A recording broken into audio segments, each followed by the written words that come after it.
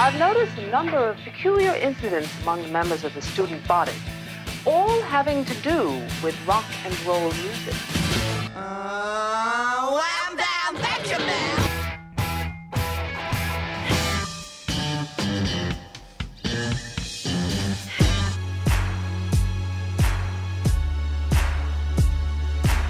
Now, if you don't think this song is the greatest song ever, I will fight you.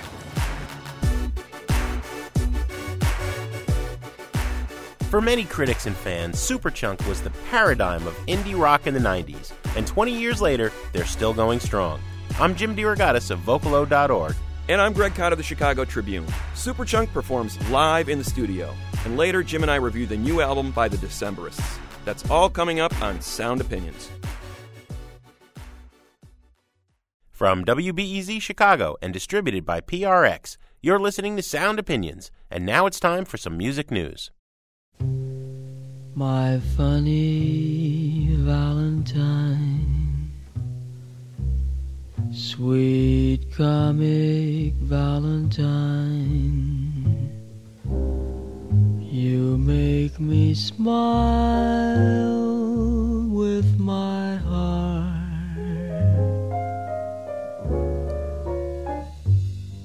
That is Chet Baker, the late great jazz trumpeter and occasional vocalist. His estate led a class action lawsuit representing Canadian artists against the four major record labels, Warner Music, Sony, EMI, and Universal, claiming unpaid royalties for recordings. This case was recently settled in Canada for $45 million in favor of those artists. The gist of the suit was that the Baker estate recognized that a lot of Chet Baker's music had been put on various compilation CDs over the last 3 decades, dating back to the early 80s. Artists in general in Canada, 300,000 songs had been used on these compilation CDs. And the record companies had said, okay, we owe the artist we've taken this track from a certain amount of royalties. We're going to put this in a quote-unquote pending list to be paid later. Well, the Baker estate noticed, we've been doing this for decades now. We haven't seen a penny from these compilation CDs. It's time to pay up. So they filed suit against the record companies representing artists who had similarly been taken down the road and not paid.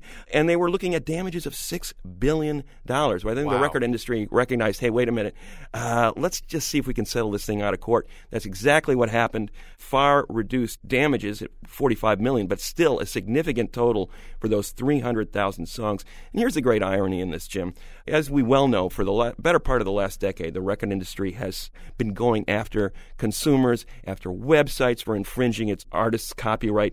Now they're found guilty of doing the same thing for the last 3 decades. Well, yeah, and I love this pending argument. Yeah. Right? An alleged illegal downloader could well say, I downloaded this song for free, it's true, but I was going to pay for it pending whether it was any good or not. Right.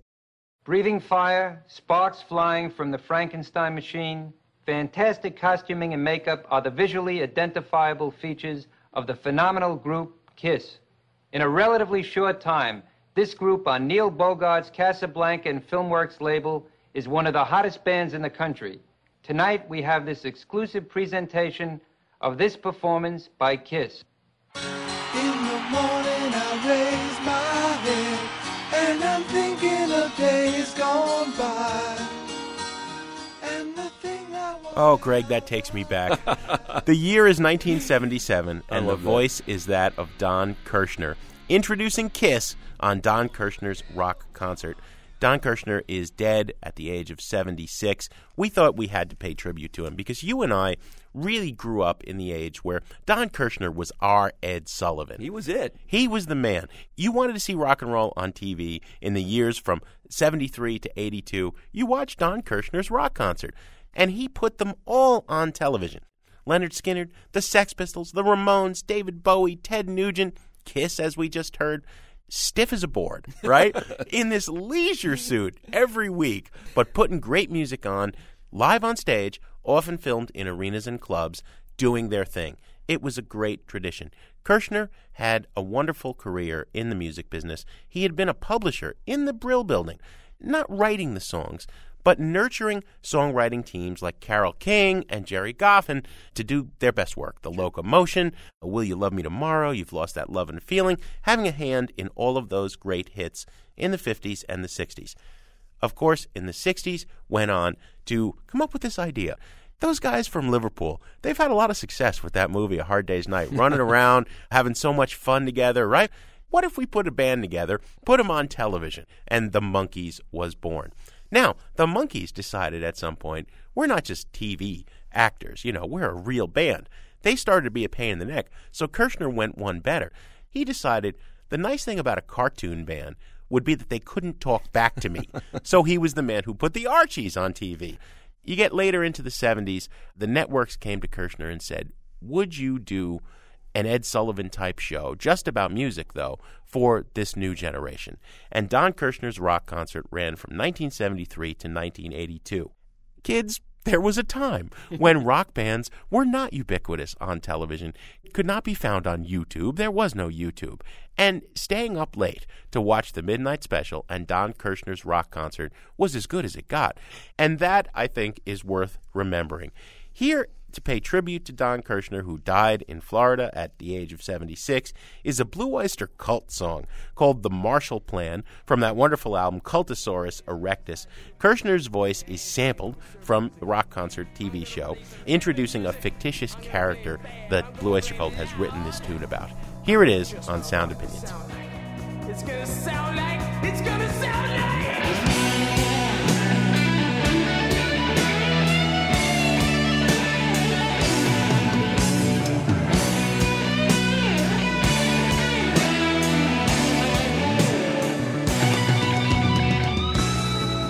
This is Don Kirshner, and tonight on Don Kirshner's Rock Concert, a new phenomenon in the music world. With 6 million albums to its credit in just 2 short years, my good friend, here's Johnny.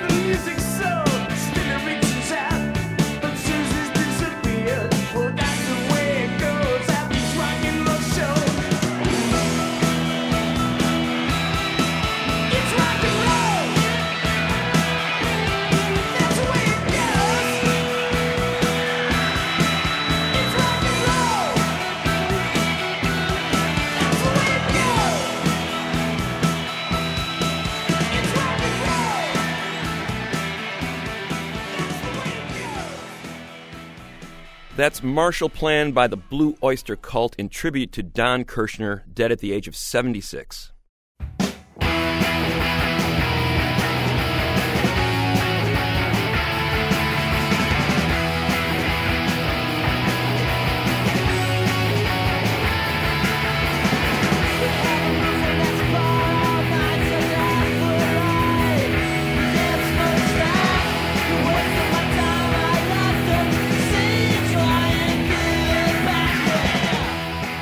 You're listening to Sound Opinions, and up next is our conversation with the members of Superchunk. Since they came together in 1989, the North Carolina band has helped establish the DIY model, and they're a good argument for being responsible for everything we know today as indie rock. We just heard a little bit of their first single, Slack Mother Expletive, which was released on Merge Records, the label founded by Superchunk bassist Laura Balance and guitarist Mac McCaughan. Superchunk continues to call Merge home. Laura and Mac continue to run the label, and they're putting out records by the likes of the Arcade Fire, Spoon, and our recent guest, Teenage Fan Club. Along with drummer John Worster and guitarist Jim Wilbur, Superchunk is once again going strong, full of youthful exuberance and that wonderful pop-punk sound that we heard on their 9th and latest release, Majesty Shredding. We've been longtime fans, Greg and I, and it was with a lot of enthusiasm that we sat down with Superchunk recently for a conversation and a live performance. Welcome, Superchunk. Thank you. Thank you. Well, let's talk about the beginnings of the band for people who don't know. There was this amazing sense of regionalism in the 80s where bands and scenes popping up all over the country. It used to be that if you weren't in New York or Nashville or London or L.A., it was very difficult to start a band. And here you guys are in these little enclaves in North Carolina forming the scene. And talking to you before, Mac and Lauren specifically, about this, you said there was some inspiration within your area there to form a band. There was already a scene before you guys got there. I mean, I think there was a couple parallel scenes that were happening. There was a hardcore scene that seemed mainly based in Raleigh, and there were bands that were putting out their own records and cassettes and things like that. And then in Chapel Hill and Durham and Raleigh, there was also clubs and college radio stations and great record stores that were supporting, I guess, what would now be called alternative. There wasn't really a name for it back then, but, a band like the Meat Puppets or the Replacements or Sonic Youth would come through and play clubs in town. And so both of those things fostered what became the scene that we came out of. So I think that there was evidence everywhere of that you could be in a band and make records and make good music regardless of the size of the town. And right away, you started putting out records yourself. I mean, it was kind of like, we don't have to go to the man, we don't have to go to a record company. You basically started Merge Records to put out Superchunk records? Is that basically how it worked? Mac had already been in a number of bands and had sort of a pileup of recordings that he had acquired over the years. I mean, the first thing we put out was the Bricks cassette.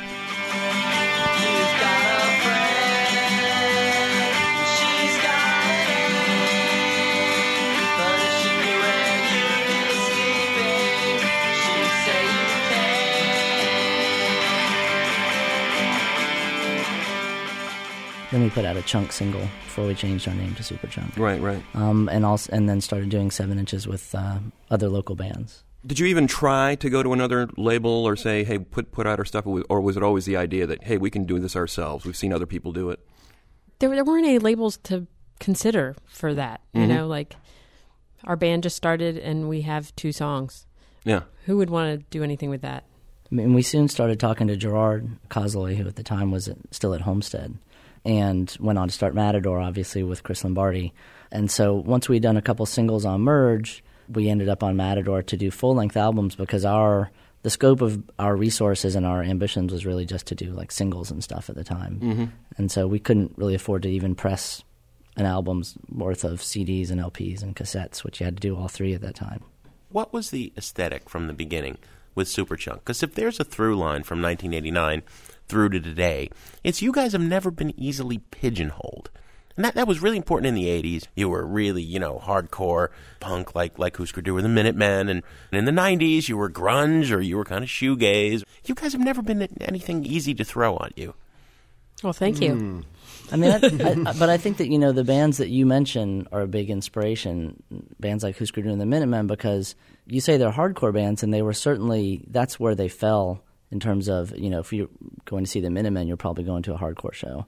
But, Husker Du was also a real pop band, and the Minutemen embraced all kinds of styles. I mean, it didn't sound really like any other hardcore band. And I don't think when we started that we decided to have a certain style. It was just kind of playing music that was fun for us to play and that we enjoyed listening to also. On that note, how about some music from Superchunk? What are you going to play for us?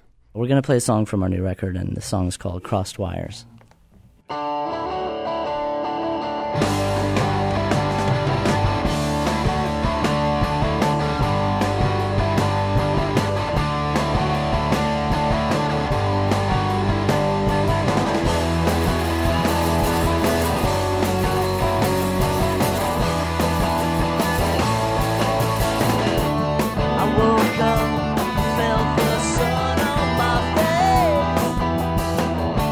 Touch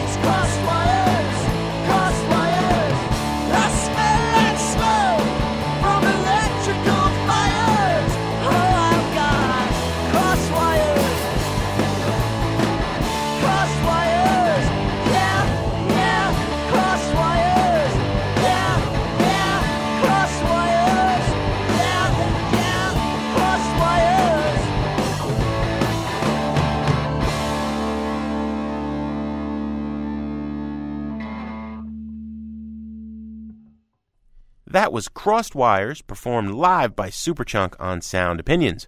Greg and I will talk more with the indie rockers in a minute on Sound Opinions from WBEZ Chicago and PRX.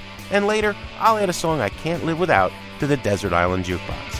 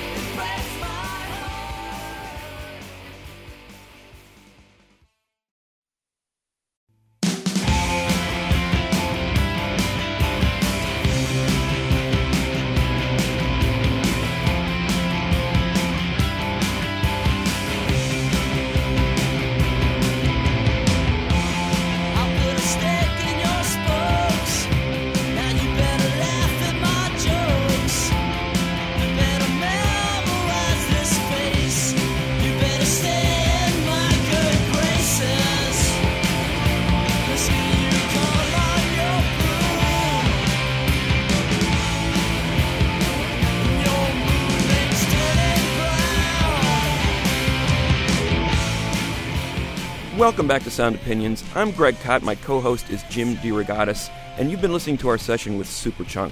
That's a song from their second full-length in 1991, No Pocky for Kitty, which was recorded here in Chicago with engineer Steve Albini.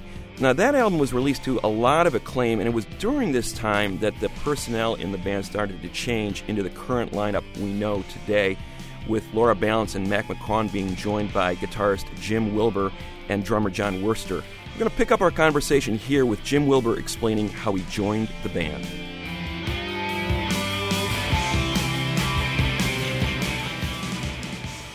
I knew these guys in college, and the original guitar player, he just didn't really want to pursue it. And so I got a call, and it was just like, we're going to go do this tour. And I was supposed to be a teacher in Connecticut, but I was not finding a job for a long series of reasons. But I said I'd come down for 3 months. And we went on tour, and I just never 3 months just stretched into 21 years. So Jim Wilbur could have been teacher. We'd be like, are we going to tour this year, or is Jim going to be teaching in Connecticut? Thankfully, you never had to go to Vietnam, though. No. John Worster on drums. When did you join Superchunk? I joined in early October of 91. Right out of high school, I ended up joining a band. I grew up near Philadelphia, but I joined a band in Winston-Salem, and we ended up getting signed by Clive Davis to Arista Records a couple months later. And oddly enough, one of the co-founders is Steve Dubner, who co-wrote Freakonomics. Mm-hmm. And we ended up moving up to New Jersey for some dumb reason to be a band up there in a house. And I would a house band, like the Monkees. And I would see Mac every now and then at shows at Maxwell's and places like that. And then I moved back to North Carolina, and I moved to Chapel Hill, and I got a job as a window washer. And I would wash the windows of the record store that Mac worked at. Uh-huh. And they were having problems with their then drummer. And he said, would you want to do it? And I said, no. I said, no way. 91 being an important year in the history of rock, you just figured you were going to strike it rich in this rock and roll thing, right? Still waiting, yeah. I'll have to caution listeners. Right around the corner. That's right. I must caution listeners that they should believe perhaps a third of anything that John Worster says, because he is also a comedian with Tom Sharpling, longtime show you guys have done on WFMU in New Jersey. That's correct. And one of the most brilliant rock and roll scams ever. Greg didn't know about this, John, the other day. But, the entire buy it, burn it, trash it, Sound Opinions rating system. You're not going to say we ripped him off, are you? No, I'm going to say it's inferior to the one that John came up with, the rock, rot, and rule. Can you just talk briefly about what rock, rot, and rule was? Well, as you said, my friend Tom has a radio show on WFMU called The Best Show on WFMU, and I've been calling in as these characters for the last 12 years or so. The first one we ever did was I called in as the author of a fictitious rock reference book called Rock, Rot, and Rule. And the bit was that this guy, he would just list bands and just say whether or not they rocked, rot, or ruled, and with no rhyme or reason as to why. And then people would call in believing it was real, and they would just be astounded and so angry. Like Furious. Yes, one of the things was that madness ruled because they invented ska. Yeah. WFMU, you're on the air with Ronald Thomas Clontel. Hi, Ronald Thomas Clontel. Clontel. Oh, sorry. I was going to say that too. Madness hardly invented ska. Ska goes back to the early 60s, I believe, from Jamaica, London. I don't think so. You don't think so? No. I think you have a lack of rock history, dude. You don't even know Neil Young prior to 1989? No. And you're writing a book? Yes. You rot. Whoa, that hurts. Is he a funny guy in the van? The rest of Superchunks? He just crack you up all the time, or you He want to cracks throw him out? himself up. Yeah, I'm always laughing at my own stuff. Well, that may explain the longevity. That's a pretty remarkable run. 4 people being together for 20 years. It's like being married to 3 other people at the same time. That's almost impossible to pull off. You could understand it at the U2 level, okay? Those guys are all multi-billionaires, so I'll put up with these other 3 people for a while longer. They probably don't have to be around each other much. They never sit in a van, I guarantee. Right. So what is the reality of that, Laura, since you do bring that up? We each have our own bus. Yeah, she won't mention that. When we started this tour, when we started touring for this record in September, when I first got in the van, the first thing I said was, I can't believe I'm on tour again. Mm-hmm. I'm on tour, oh my God. But it's really, you got to keep laughing, and you got to know when to hold your tongue. You know, don't say what you're thinking. You haven't mastered that part No, I yet. haven't. I'm terrible at it. But no, actually, Jim, you don't know how much I'm holding back. I can only imagine. Oh, man. Well, it's interesting. And here we are 20 years later. You've got a new album, Majesty Shredding. Are we going to hear another track from that, or what's next for you? We were going to mix it up a little bit and do a song from an older record. That's a record we made here in Chicago at Electrical Audio Recording Studios. It's a song called Hello Hawk.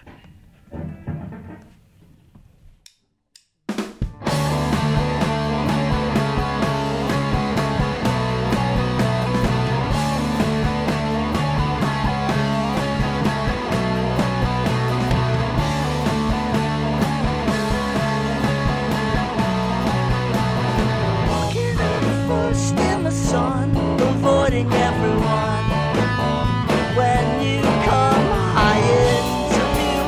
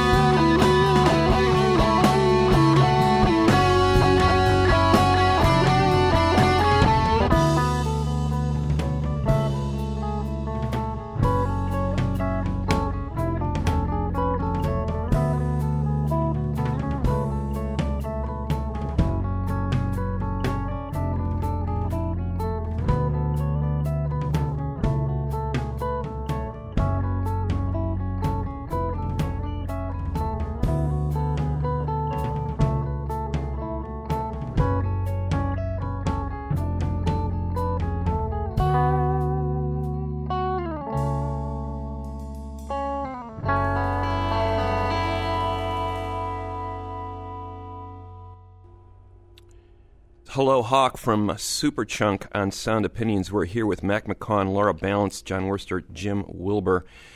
That was from a string of albums that you guys released in almost consecutive years through the 90s. There was, I think, 8 albums in about 10, 11 years there. Incredibly prolific, not to mention numerous B-sides and rarities for other compilations.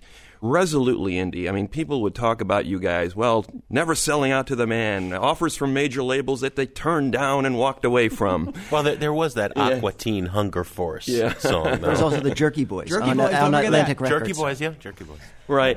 You went through that whole period where you almost had immediate recognition for those early singles. Looking back on that period, was it a great time for music? Was it a case where the music that you came out of, that indie scene of the 80s, got co-opted and got diluted? What's your perspective on that decade? I mean, I feel like it was a great time for music, and some of my favorite bands from that time period were on major labels for parts of their career, a band like Unrest or something, you know. Mm-hmm. And it didn't seem to change the way that they sounded.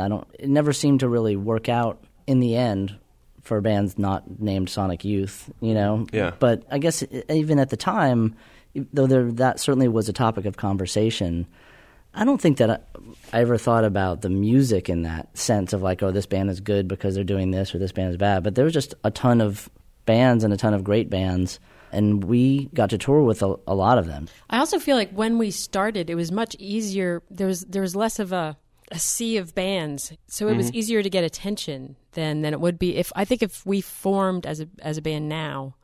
It would be a much more of a struggle And the than other it thing was then. It wasn't like an ideological indie, you know, like integrity. It was like business decision. It just made sense for us because our machine made enough money that we didn't have to have other jobs, and so it seemed to work.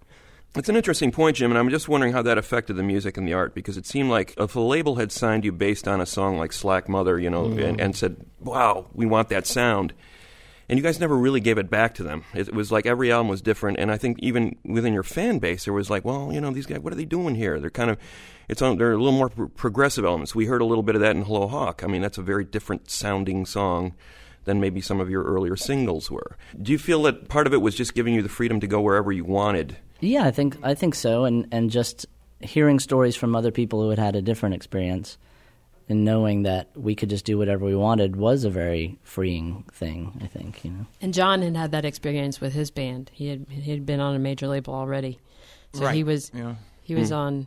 I was familiar with the massive ocean of red tape that you had to go through just to even do anything. We didn't name that band that was a favorite of Clive Davis earlier, John. I don't even know if he remembered us after he signed us. Of course he did. It was Whitney Houston. It was, and then you guys. That's right. And then the church. The band was called The Right Profile. We never even finished our record. We did half a record with Jim Dickinson. Did it rock, rot, or rule? I have not heard it in so long that I'm going to say it rocked. It rocked a little bit. Come on. So the record didn't rock. It actually never came out. It didn't. No. Wow. Well, that seems to be the story of a lot of them. That's the kind of story. I know. Slows you down. Yeah. It slows you down.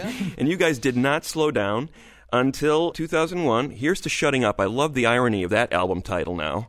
Did you know then that there was going to be this hiatus, Laura? I mean, was it kind of like in the cards that this was going to happen?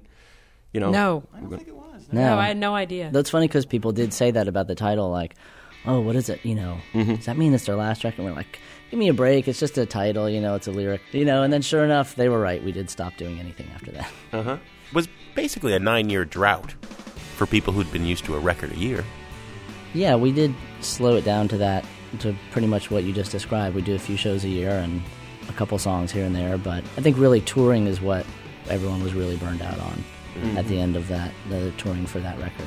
Yeah, that record came out at an unfortunate time. That is to say, 1 week after 9/11. 1 week after 9/11. Yeah. Here's to shutting up, at least until the wheels are off the ground.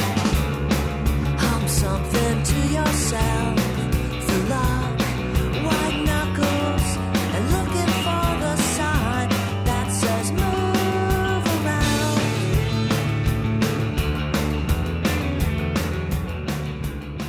You're listening to Sound Opinions. We are here in the studio with Superchunk, and will you guys give us another song?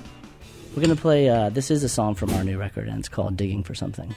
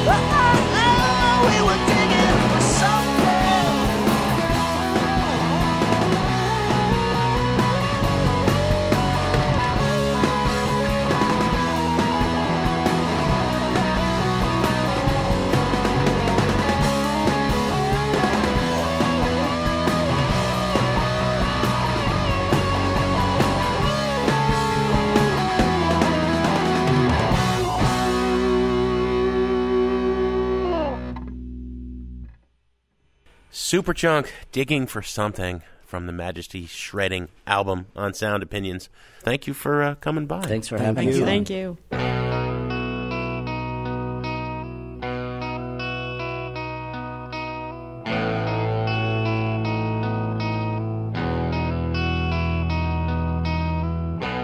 To listen to Superchunk's complete live performance and watch video of the band in the studio, visit soundopinions.org.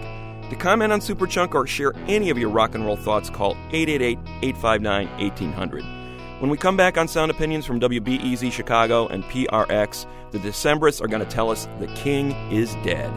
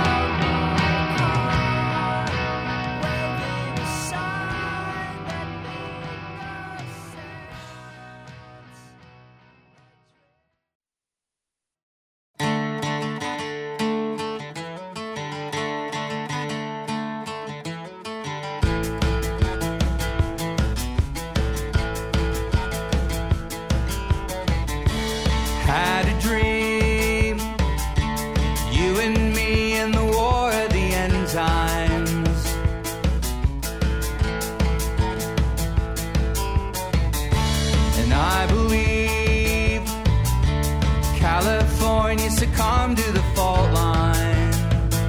We heaved relief as scores of innocents died. Welcome back to Sound Opinions. I'm Greg Kot here with Jim DeRogatis, and you're listening to the latest album from the Decemberists, The King is Dead, with a track called Calamity Song. If that sounds a little bit like R.E.M., it should, because Peter Buck, the guitarist in R.E.M., is actually guesting on that track, a very intentional tribute to one of the Decemberists' favorite bands. This Portland outfit has been around for nearly a decade, shaped around the songwriting of Colin Malloy, a Montana native, with just a little bit, what do you think, Jim, a little theatricality, a little bit of a thespian in him, as well as a hyper-literate would-be novelist, as well as a musician and songwriter? He was an English major, and there's no hiding that. The man is the king of the $10 word. He drops a lot of them into his songs, and also very ambitious in terms of the sweep of his songwriting. They started out on the indie Kill Rock Stars label, and then things started to really shift into a more ambitious vein with a 5-part epic EP called The Tane in 2004. Lengthy tracks involving an 8th century Irish poem that Malloy was reinterpreting. Mm-hmm. He got even more ambitious after that. He signed to a major label, Capitol Records, in 2006. The band got a little bit more hard rocking, started to approach some progressive rock type of territory. The Crane Wife in 2006 had a multi-part suite at its center. And then Malloy went whole hog in 2009 with a rock opera, The Hazards of Love. Now the band is back for its 6th album, and there is a definite shift in approach. We're going to talk about that in a minute, but let's hear a track from it first. It's called This Is Why We Fight, from the Decemberists, from The King is Dead, on Sound Opinions.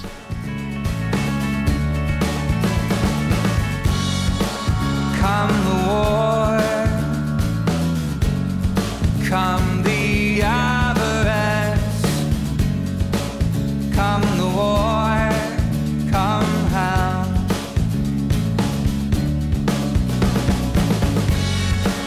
Come attrition, come the reek of bones, come attrition, come hell.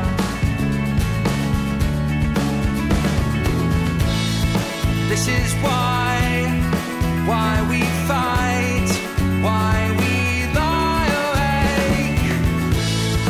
This is why we fight. When we die, we will die with our arms unbound. This is why we fight. Come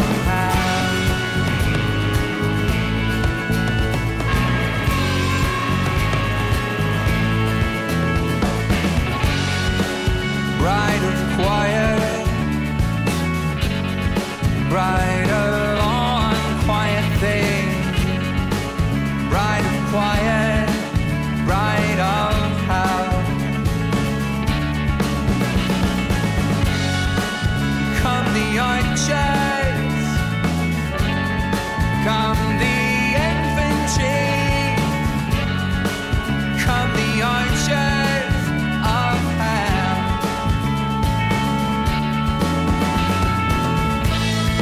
This is why we fight, why we lie awake. This is why we fight. And when we die, we will die with our arms unbound. This is why we fight. Come That is This Is Why We Fight by the Decemberists from their 6th album, The King is Dead.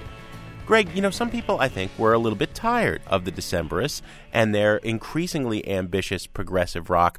I loved it. Yet I think that they're really an important band, and there's more to them than a kind of modern indie hipster take on Jethro Tull. This is the album where they silence the critics and show that, it's always been about the songwriting. It's always been about the power of the music.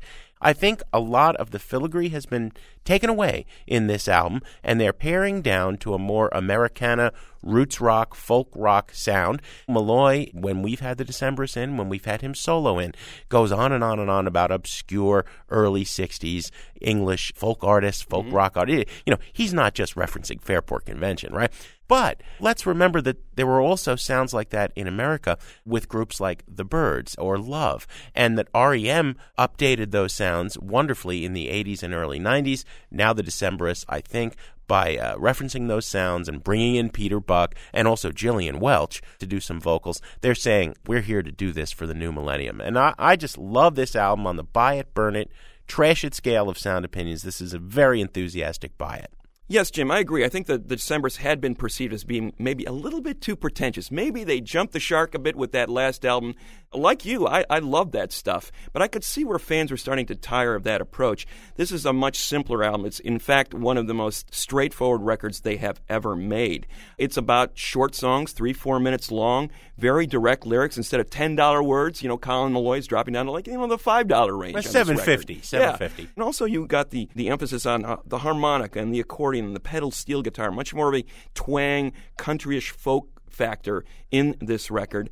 Absolutely a necessary album for this band to make. I think they needed a little bit of a palate cleanser, and at the same time, kind of a very modest grower. It's the kind of album that people are going to put on 5-10 years from now and say, those are some really solid songs. A great step in the right direction for the Decemberists. I agree with you. It's a buy-it record.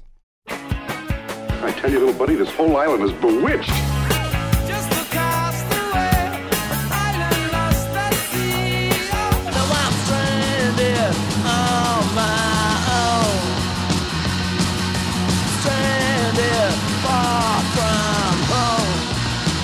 Come on. You remember, we were shipwrecked together.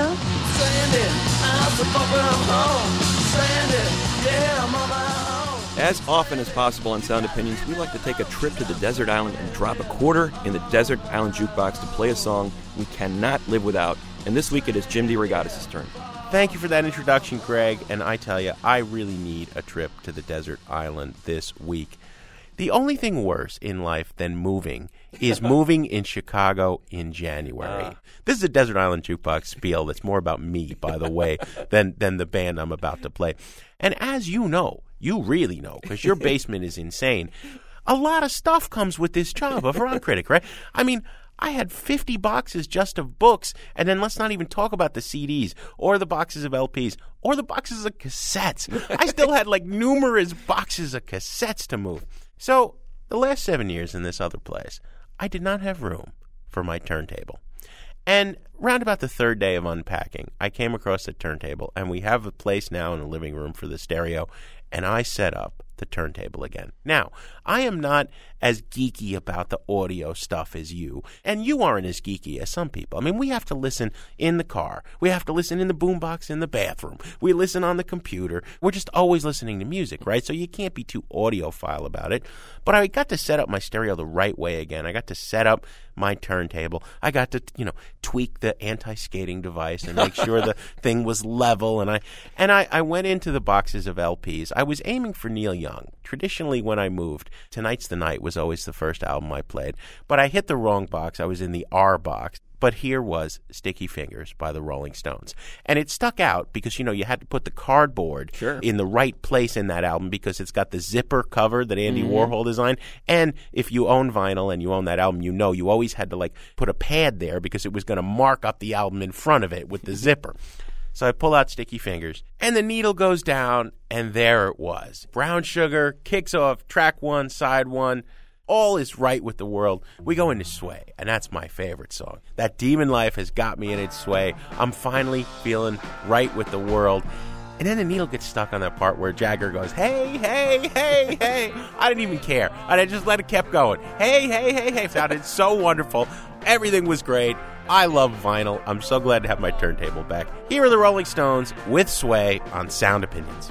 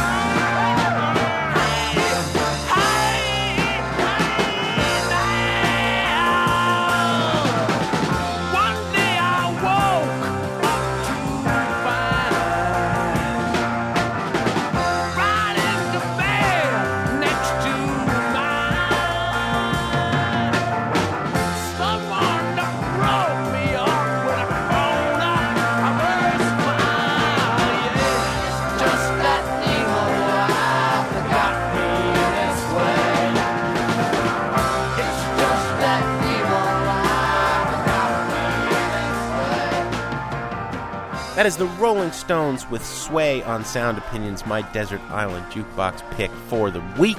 What do we have next week on Sound Opinions, Greg? Next week, we look back at the 20th anniversary of a landmark year in rock, 1991. Greg, as always, we have some thank yous to say on the way out. Superchunk was recorded by Mary Gaffney.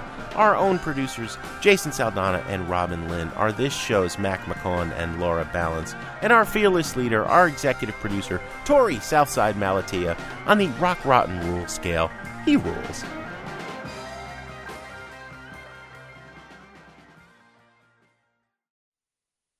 On Sound Opinions, everyone's a critic. So now it's time to hear what you have to say. I'm in the phone, but there's the one across the hall. If you don't answer, I'll just ring it up the wall. I know she's there, but I just had a call. Don't leave me hanging on the telephone. Don't leave me hanging on the telephone. New messages. Hi, my name is Jacob Greenlaw. I live on the coast of Maine on an island called North Haven, and I listen to your podcast every week. My band are big fans, and we listen to you guys while we're driving or on a tour all the time. Just wanted to thank you for your recent Teenage Fan Club episode. I had never heard them before, and now I am a huge fan.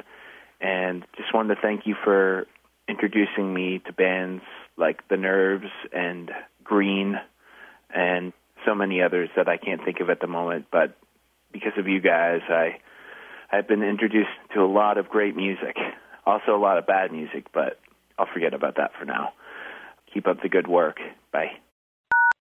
Hi, Jim and Greg. Rhonda here from Chicago. I often listen to your show, even though you're frequently wrong. Case in point, Jim raking on Corinne Bailey Rae tonight. She is a soul singer with grit. And it seems as though grit to you means being crass, like Adele. I know she's young.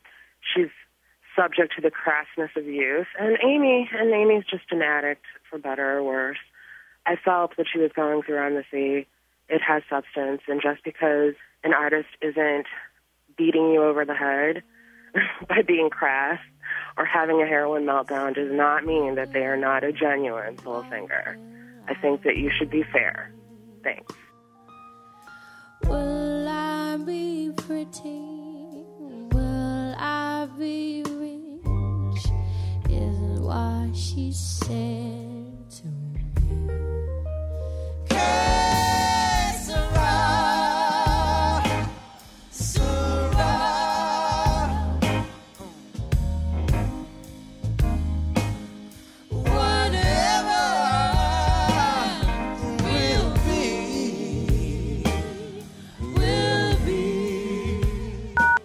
Hey gang, this is Lloyd. I'm in Brownsville. I loved the Dan Charnas interview, the history of the business of hip-hop. It's like a neglected story. What got my blood moving, though, was the review of Corinne Bailey Rae, especially the part dealing with Que Sera. This was a total ripoff of Sly and the Family Stone.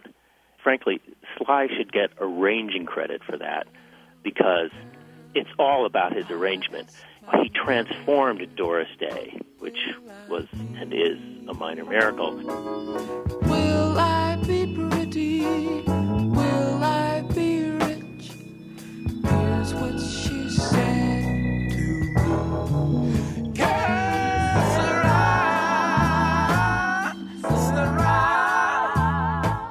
Basically, except for overpraising her review of the Sly ripoff, other than that, I thought Greg's review was spot on, and I agree that when Greg pointed out that Jim was just a little too harsh, and got me thinking, why so harsh, Jim?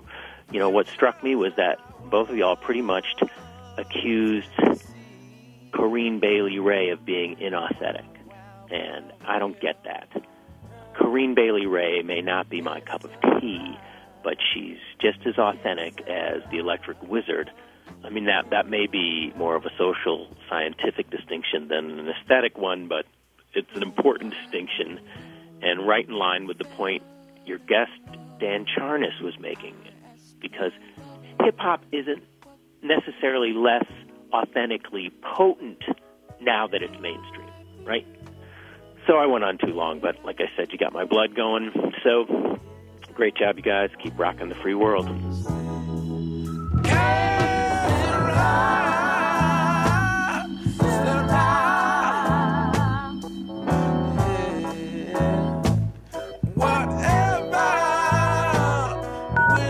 No more messages.